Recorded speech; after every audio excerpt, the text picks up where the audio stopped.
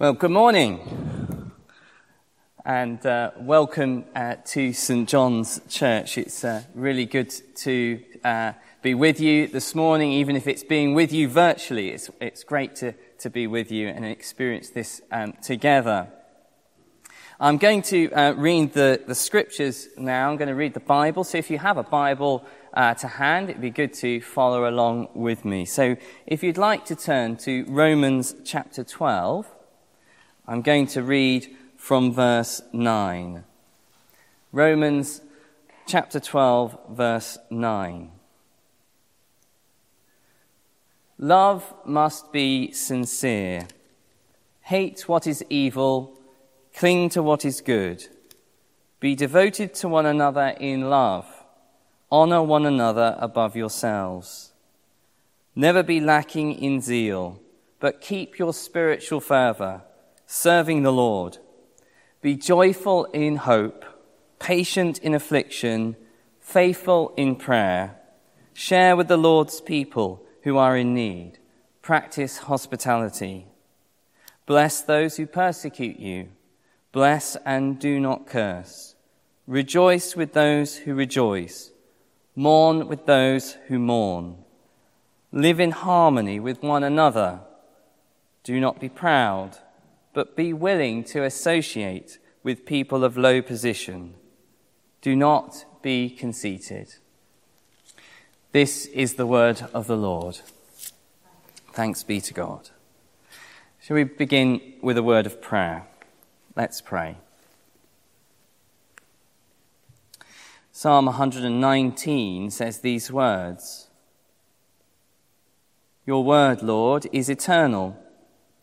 It stands firm in the heavens. Your faithfulness continues through all generations. You establish the earth, and it endures. Your laws endure to this day, for all things serve you. Father God, we come to you now. We come to you, a faithful God, and ask that as we consider your word, as we look at it together, you will help us in this difficult time to trust in you, that you are a good God who loves us. For we ask in Jesus' name. Amen.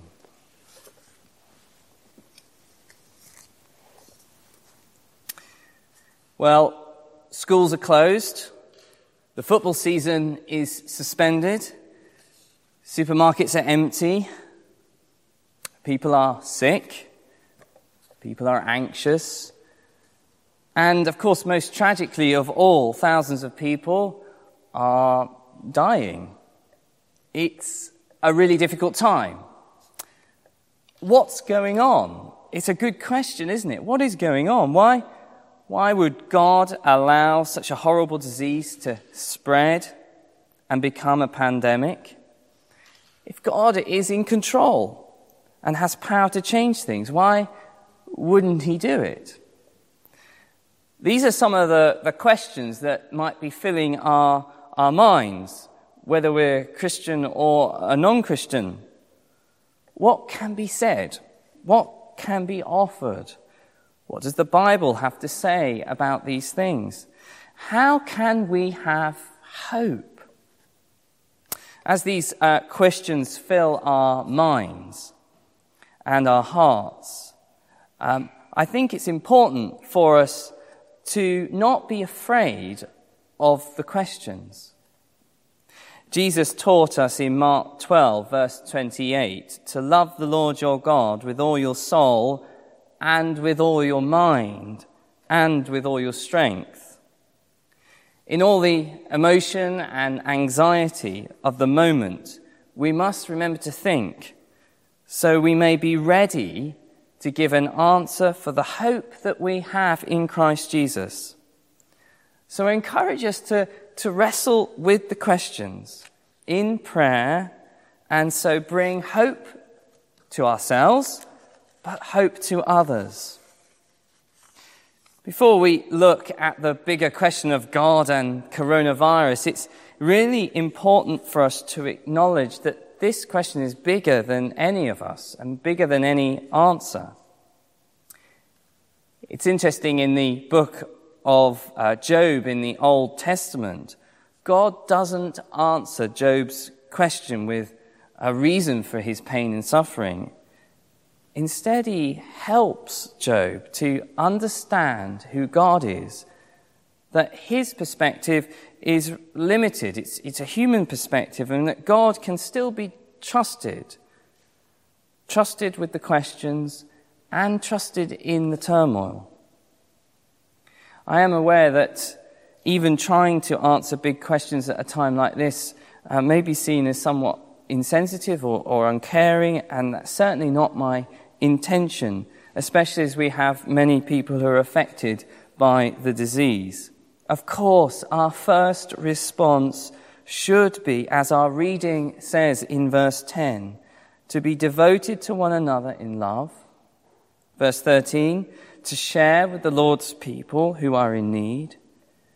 And importantly, verse 15, rejoice with those who rejoice and mourn with those who mourn. Christians are to mourn with those who mourn. What does it mean to mourn with those who mourn? Well, it means to empathize with others. Some people I know are really empathetic. They're naturally empathetic. They will start crying when they see somebody else cry. They will laugh when somebody else is just laughing. If you think about it, to mourn with one another, to love one another in this way is not an emotionally safe place to be. It will hurt. We may be living in isolation from each other, but we must not become detached from each other, from one another. We're to be involved in each other's lives. We need to care, not give up on each other. That's what it means to mourn with those who mourn. So when we know that someone is suffering, it's not right just simply to say, oh, pull up your socks and get on with it, or know the victory of Christ. No, we're to mourn with them. That's what it means to love one another. In fact, that's exactly what Jesus did when he heard that Lazarus had died. When he met Mary, he simply wept, even though he knew he was going to raise Lazarus from the dead. So to have brothers and sisters in Christ isn't necessarily a safe option, but it is the willingness to have our hearts broken. Although we're isolated because of the virus, to have brothers and sisters is not isolating. They have a claim on us. We are bound together in Christ. We are one in Christ, as Victoria began the service. So let us be thinking about different imaginative ways in which we can be a loving community. Think about who I could ring to check on, to check that they're okay. How might I encourage others to remain faithful in prayer and diligent in reading the scriptures? A love for one another is one of the major ways that we will be a witness in this world. A witness that we are the disciples of Christ. Let's move back for a moment to that big question about Christianity and COVID-19. What does it have to say? These are some general points that are applicable, I think, to suffering in general, but they may help you. They may help your friends and your neighbors, so you can answer to show them that you have a hope in the Lord Jesus Christ. The first thing is that we have a broken world. We live in a broken world, and we need to acknowledge this. The Bible begins in Genesis with creation. It's good, it's beautiful, it's wonderful, it's with God, and yet it gets messed up. The entire world is affected by Adam and Eve choosing to rebel against God. This is what the Bible calls sin. This breaks the relationship that we have between God and humans, and death and decay enters in. Not only this, in Genesis 3, it tells us that the ground itself is cursed. And the New Testament picks that up as Paul reminds us in Romans that creation, all of creation, groans as it awaits the liberation from decay and death. The point is that sin has affected everything, the whole of creation. And so we shouldn't be surprised by what's happening. We shouldn't be surprised by the existence of a deadly virus. Sin has wrecked everything. But secondly, I think God's calling us to wake up. He wants to waken us up. You see, God allows suffering to draw us to himself. Now, let me be really clear here, though. God does not cause evil. He merely allows it. And perhaps one of the reasons for this is that he knows that this life continues for eternity after this present age. And so often it's so easy for us to get distracted by just simply the here and now. And sometimes we need to be shaken and woken up to think about the eternal. You see, coronavirus, death and decay, it kind of concentrates the mind on what's really important. For Christians, we have a great hope to eternal life through the resurrection of Jesus Christ. This enabled the great poet George Herbert to write this.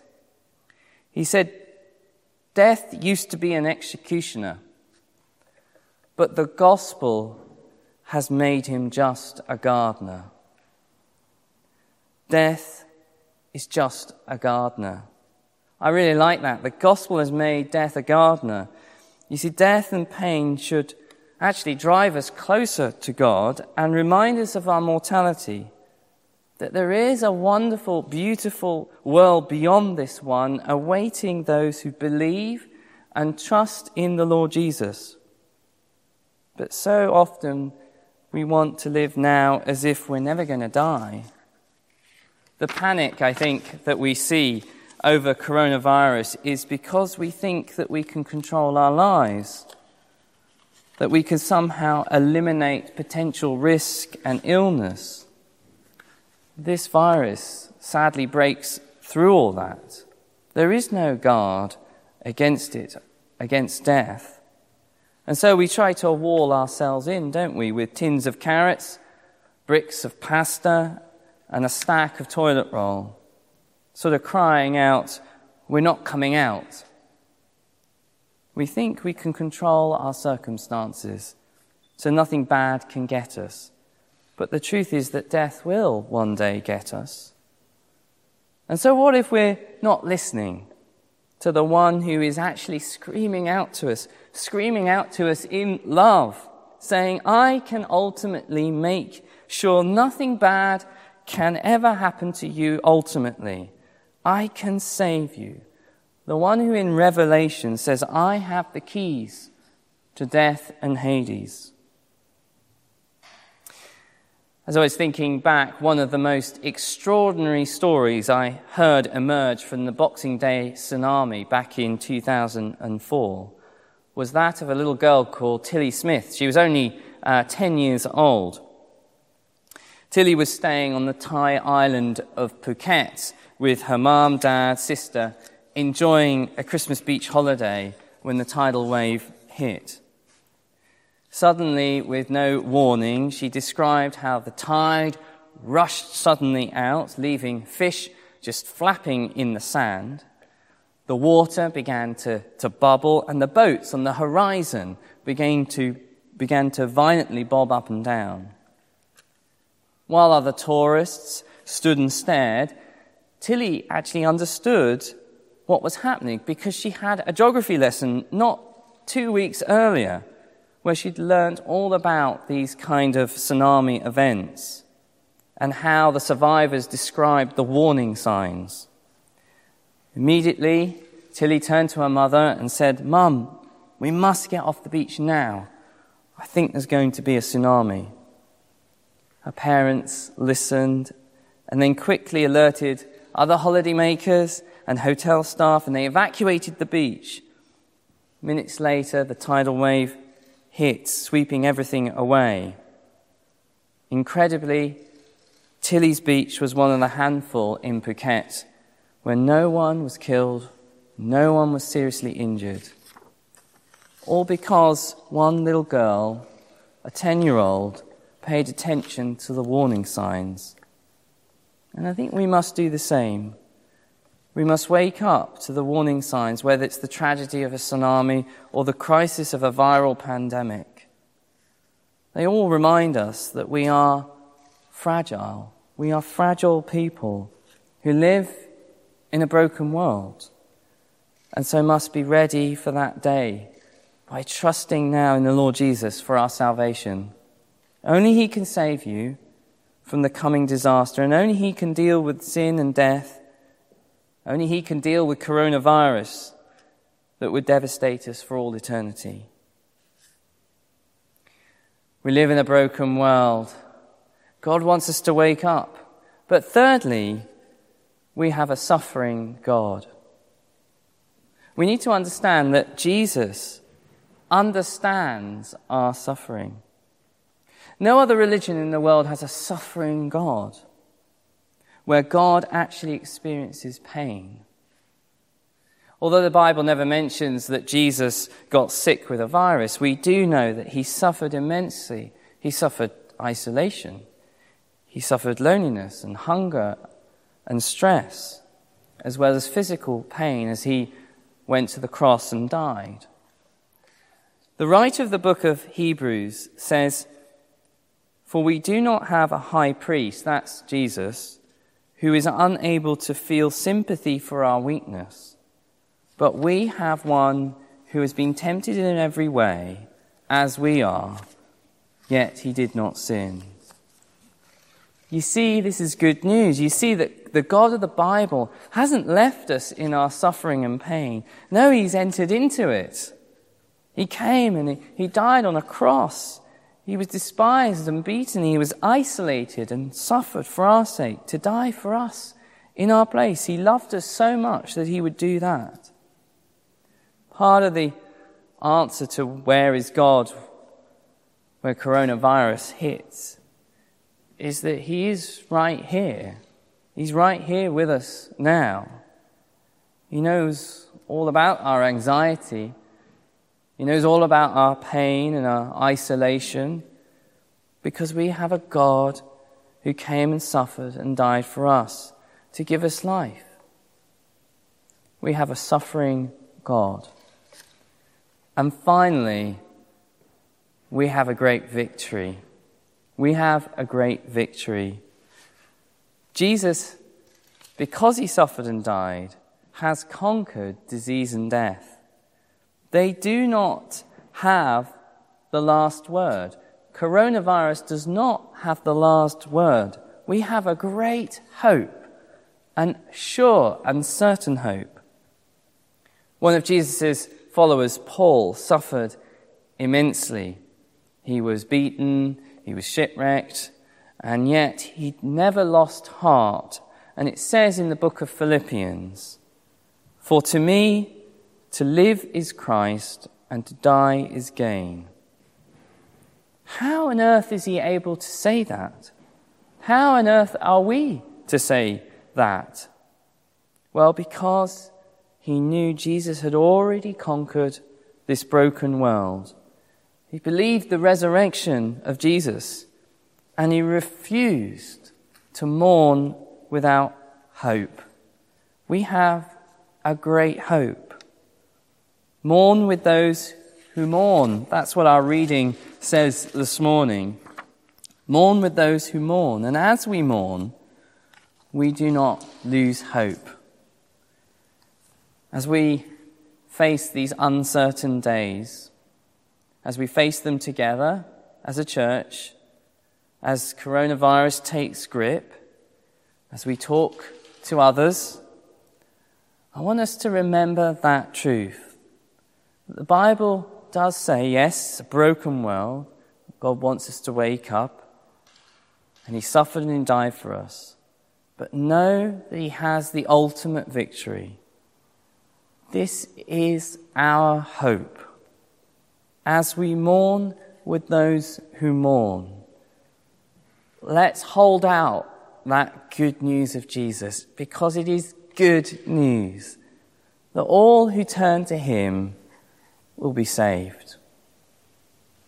Let's pray, shall we?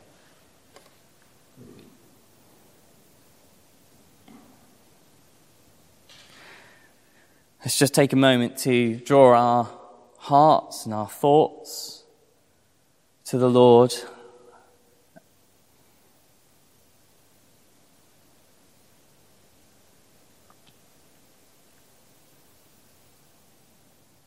Father God, we thank you that you are a good God, a God that we can trust, a God that we can trust in this broken world.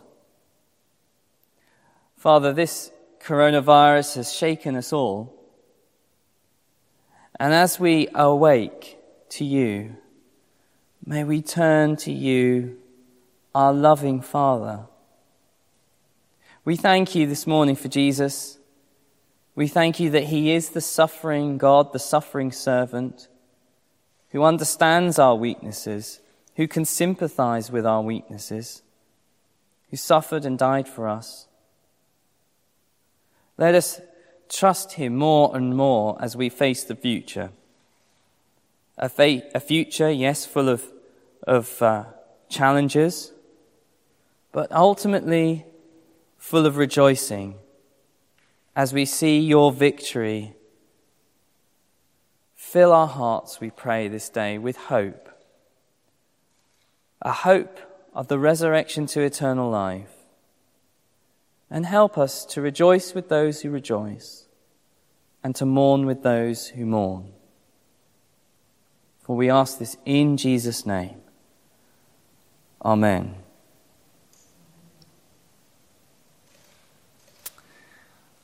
I'd like you to take your service card, if you've got your service card printed out or on your screen, and I'd like to invite you to turn with me to 4B,